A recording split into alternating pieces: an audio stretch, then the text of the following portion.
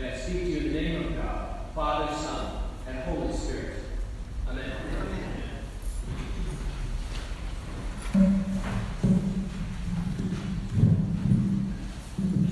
No non-awkward way to do it except for the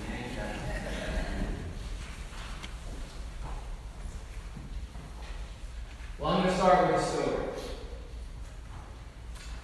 Imagine that you walk into a room where everyone's watching a baseball game on TV. Turns out that it's the Chicago Cubs versus the Cleveland Indians. It's a couple of years ago. It's Game 7, and the bottom of the ninth inning, and the Cubs have a shot at winning the World Series for the first time since 1908. You watch for a few minutes, and the Cubs win, and everyone in the room goes nuts.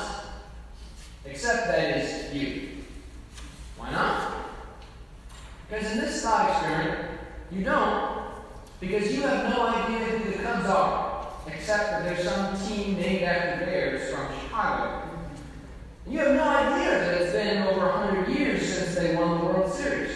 You don't follow baseball. And these people all around you, see, in this thought experiment, they're all Cubs fans. They've all lived and suffered and breathed with the Cubs for at least 108 years.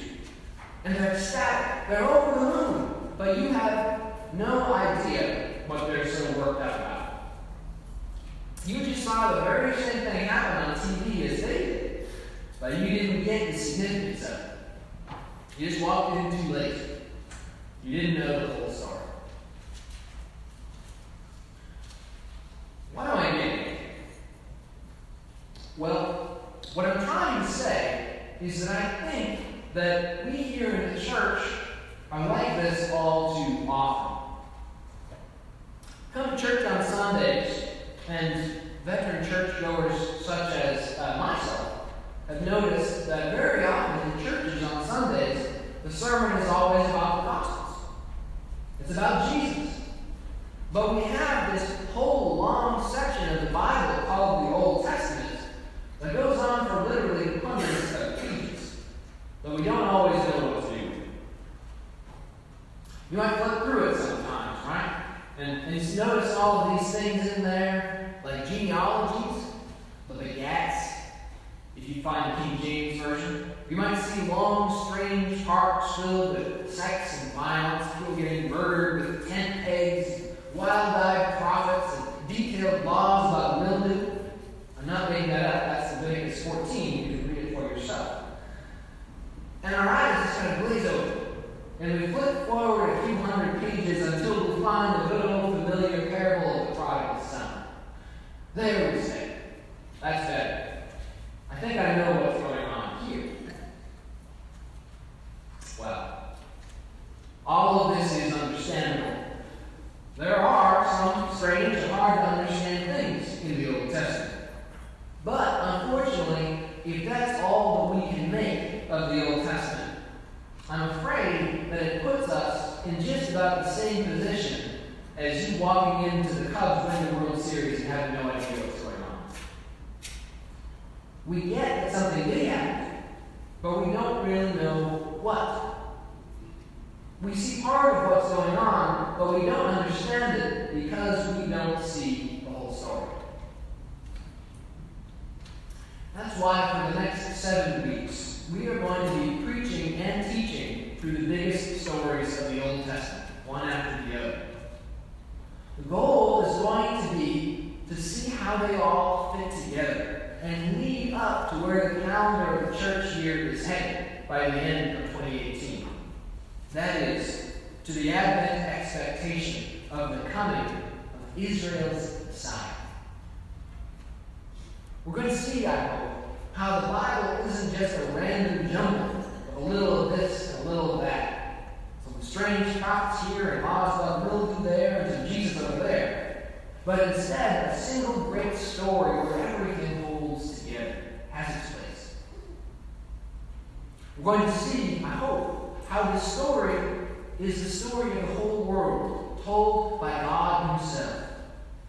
The story of our creation, fall, and then the mighty acts of God in Christ to save us from ourselves, to put the world to rights, and bring us back into communion with God and with one another. The hope is that by the time we're through, you're going to be able to see how all these parts hold together as one big story. For the rest of your life, when you hear an Old Testament story about Israel, we want you to hear it not as some story about an ancient people long ago and far away, but instead as the story of your life that we are living out as the people of God today. So, where does the story begin? Well, today we started with two stories from Genesis that together make up what you might call the first two chapters of the great story of the Bible, or the first two acts of the drama. If you have ever tried to turn on a television show that starts at 8 o'clock, right? This doesn't happen so much because we Netflix everything. But if you did, or remember a time when you did, and you don't get there at a time. You get there at 8:07 instead. It's a murder mystery, and the murder is already happened. Oh, you say. It's no use. I don't know what's going on here. I might as well turn it off. Every story is like that. There's always a conflict, something that happens that drives the narrative forward. Well, the Bible is like that too. We have to understand what happens at the beginning if we're going to understand the rest of the story. So what happens? Well, the first act, the first thing that happens in the Bible is God's good creation of the world. And then the second thing that happens is the fall of that world into sin and death, further than we know how to fix on our own. It makes sense to view these together, not only because they're first, but because when you put them together, they paint for us a picture of the human condition. I wonder if any of you know Douglas Adams' famous sci-fi book, Hitchhiker's Guide to the Galaxy. I guess you'd call it sci-fi. In that book, those of you who've read it or seen the movie know, the main characters find out that the answer to the ultimate question of life in the universe is, I see some note, 42. That's the answer, 42. What does that mean? Well, it's memorable because it's absurd. If the answer to the question of the mystery of life is 42, then clearly none of us have really understood the question. Right? I want to say that the Bible is a little bit like that. If we don't understand the central question that the Bible starts with, then we're not going to understand the answers that it gives. It's going to make just about as much sense as 42. So what's the question? Well, we might put it this way. I'm not 100% sold on how I wrote this, but I'll give it a shot. This is the central question, me. How can God's good creation be saved from the sin that threatens to destroy it? How can God's good creation, on the one hand, good creation, be saved from the sin, on the other hand, that threatens to destroy it? I think that's the central conflict that sets up the drama. Now, it'd be easier for the rest of the Bible to answer that question if we deny one side of that or the other, either the goodness or the sin. If we started off by denying that God's creation is really good, for instance, that would make kind of sense of the world we experience, I think. We might look around us and notice how corrupt and selfish people can be, dishonest. And just assume that there isn't anything but corruption and lies and selfishness all the way down in this world. That's it. We might look around us and see how much violence and death there is, and figure that the world's always been that way and always will be. Nature red in tooth and claw, sort of a cosmic Game of Thrones, if you will. We might stop believing, actually, that this world is a good place and that it was made by a good God. Lots of people believe that in the ancient world. Most people, actually. They believed it in the form of ancient myths and stories, and that's basically what they thought. And I dare say that millions believe it still.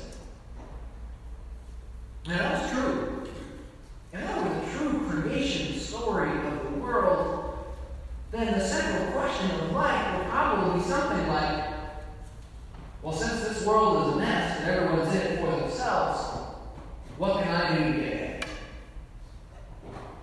If we're all just doomed to a struggle where some wind up on top and some wind up being trampled down, then how am I going to claw my way to the top?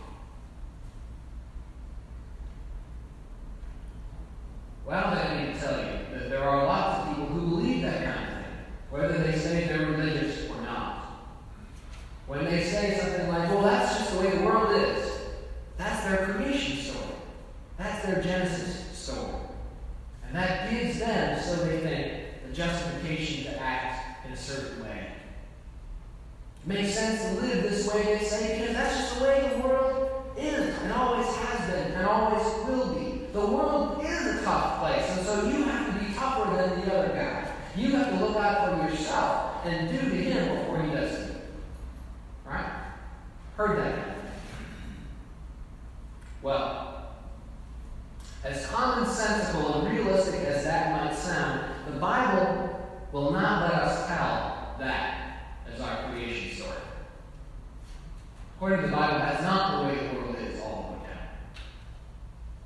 For the Bible, the world isn't just violence and struggle and lies all the way to the bottom.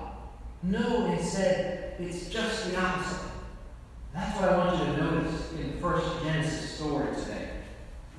The Bible starts off by saying that the world is a good place, a place that a good God made in his wisdom.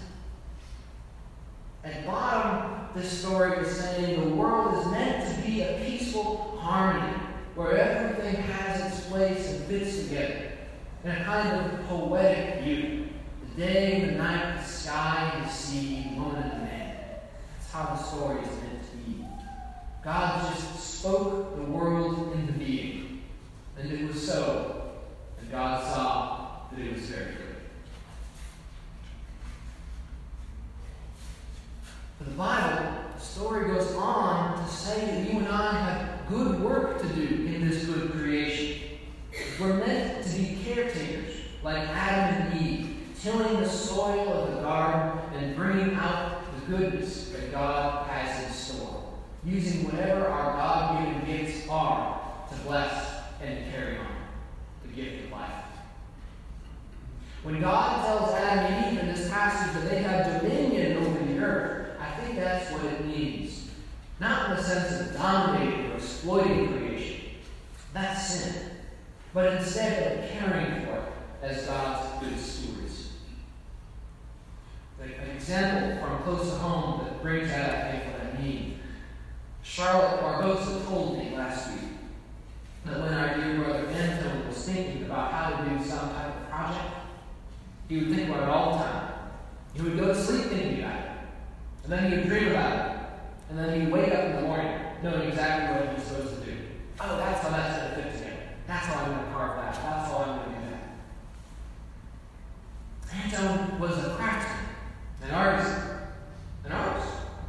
looking for goodness and beauty, and then bringing it to life when he saw how it was supposed to work.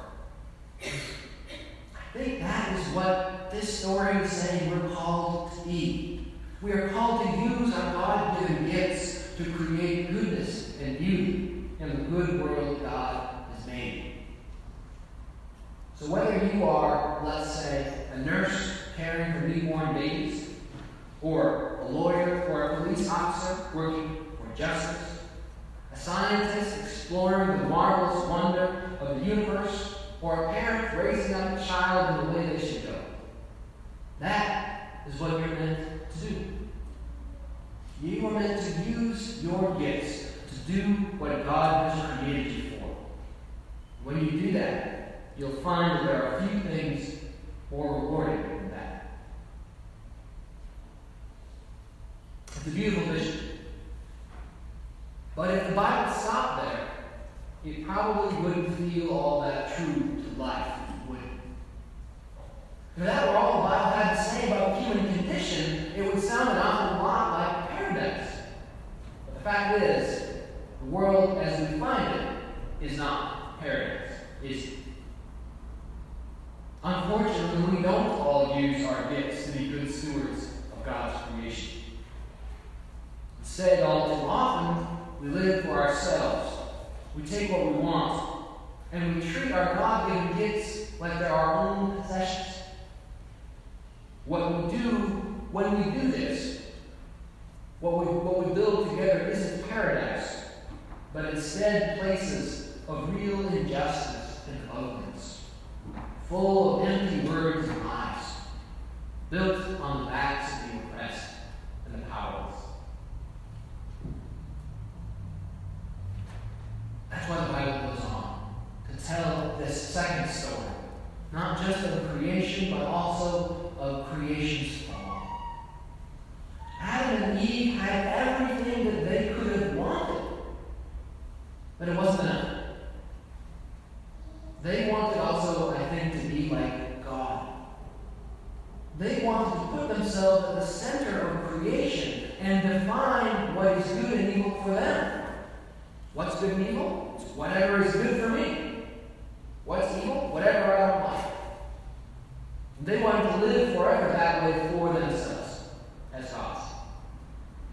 But the way that God set up the world, we can't live that way and actually find lasting happiness. Not real happiness. When we live for ourselves, we start living at the expense of other people. Before long, we start finding that we're living alone. Before long, we find that we're just pointing our fingers at one another, like people in the story, blaming someone else for our problems. And the spiral of sin keeps on spiraling down.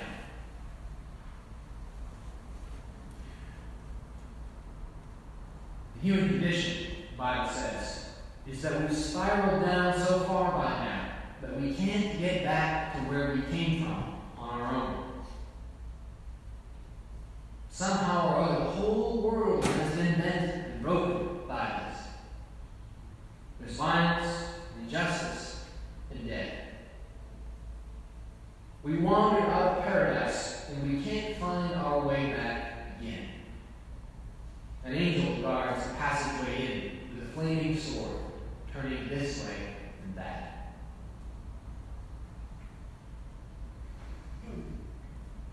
That's the human condition. Created good and fallen apart beyond our ability to repair. Then I think that's the central question that the rest of the Bible is going to answer. If a good God made a good creation, but we made such a mess of it that it's beyond our ability to fix, then what is the good God going to do to save it? Is he going to decide that he's had enough and destroy us all? That's the story of Noah. Well, the story of Noah and the rainbow means is that God says no. He's not going to destroy us. But if he's not going to destroy us, what then? How will he save us? How can he? Well, as they used to say on the radio, tune in next week. The answer begins with God's calling of Abraham. Instead of wiping us all off the face of the earth and starting afresh, God decided to create for himself a new people, chosen from among all the nations of the world to bear witness to the goodness and beauty of life together that we were made for, and the good God who made us for it. How can God's good creation be saved?